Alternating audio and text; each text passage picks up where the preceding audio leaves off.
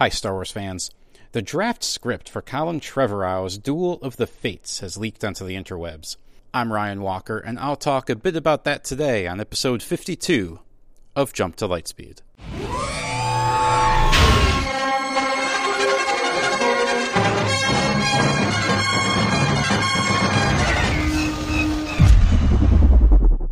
So, over the past few weeks, ever since the release of The Rise of Skywalker, there have been a number of leaks of supposed alternate versions of the film, owing to it seemingly not entirely living up to the expectations of many corners of the fandom.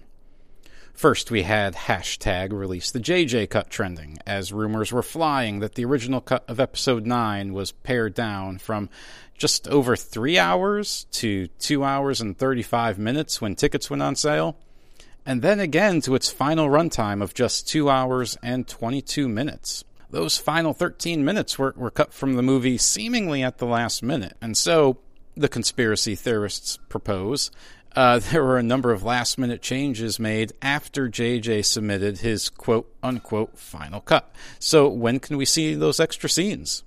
Then, a poster on the Star Wars Leaks page of Reddit posted a video in which he gave the highlights of a copy of Colin Trevorrow's original treatment for the film, back when he was tagged as its writer-director in 2016 or 2017.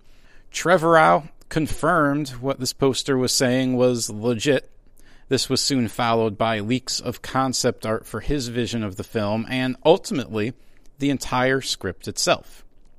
Now, I do not know exactly when the script was actually released into the wild, but since little screen caps were suddenly popping up all over my timelines over the weekend, and Star Wars content creators much more connected to the inner sanctum of Lucasfilm than I were furiously sharing their hot takes, some positive, some negative, some just mockingly, I have to assume it was fairly recently. And then, finally, I stumbled upon one thread where a link to the actual script was shared, and I hesitated a bit.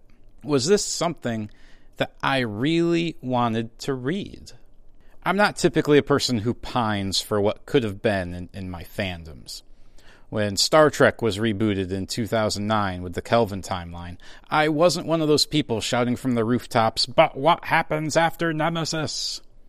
I was just intrigued and happy that new stories were going to be told.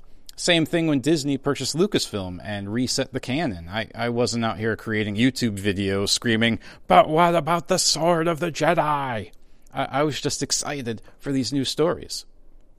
So when I saw the link to the Trevorrow script, I could very easily have just moved along and not clicked on it. And if this was, say, an alternate script to Solo, or The Last Jedi, or Rogue One, or A New Hope, or literally any other movie in the saga, I probably wouldn't have given it a second glance. Because once you see what could have been, you can never unsee it. And sometimes things like that are better left unknown. But this was different. Episode 9 was the conclusion to a story, the Skywalker saga, that's been being told for as long as I've been alive. And the promise and the hype was that it would be a satisfying conclusion that wrapped up everything that came before it. If you listened to my week-long series of episodes about the Rise of Skywalker back in January, then you know that I believe it fell far short of those expectations. How disappointed was I in Episode 9? I still have not gone back to see it for a second time.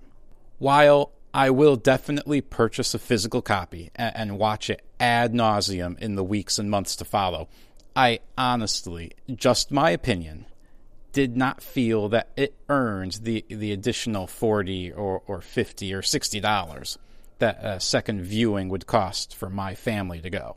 I've seen a lot of people, a ton of people actually, saying that they felt the same way that I did, but came around after their second or their third or their fourth viewing and now rank it as one of their top 3, and perhaps that'll be my experience as well, but, I mean, here's the thing. Most people aren't going to the theater for repeat viewings of any movie. It shouldn't take multiple viewings of a Star Wars movie to win over a Star Wars fan. The Force Awakens had me at 1. Rogue One had me at 1. The Last Jedi had me at 1. Solo had me at 1. The Rise of Skywalker did not. I won't rehash all of my quibbles now, but basically I felt that it created way too many questions where there were no questions before, and took many of the continuing storylines in directions that did not seem to flow logically from their previous trajectories. And so it was with that in mind that curiosity got the better of me, and I did click on the link to read the complete Trevorrow script. And what did I think? Well, my friends, you'll just have to come back again tomorrow to find out. Yes, I'll be talking about the Trevorrow script all week here on Jump to Lightspeed. Have you read it?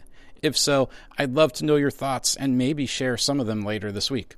Send me an email at jumptolightspeedpod@gmail.com or a tweet at jump2lightspeed. If you haven't already, please subscribe to the podcast and leave a rating and review on Apple Podcasts, Google Play, basically anywhere and everywhere that you get your podcasts. Thanks for listening, and until our paths cross, may the Force be with you.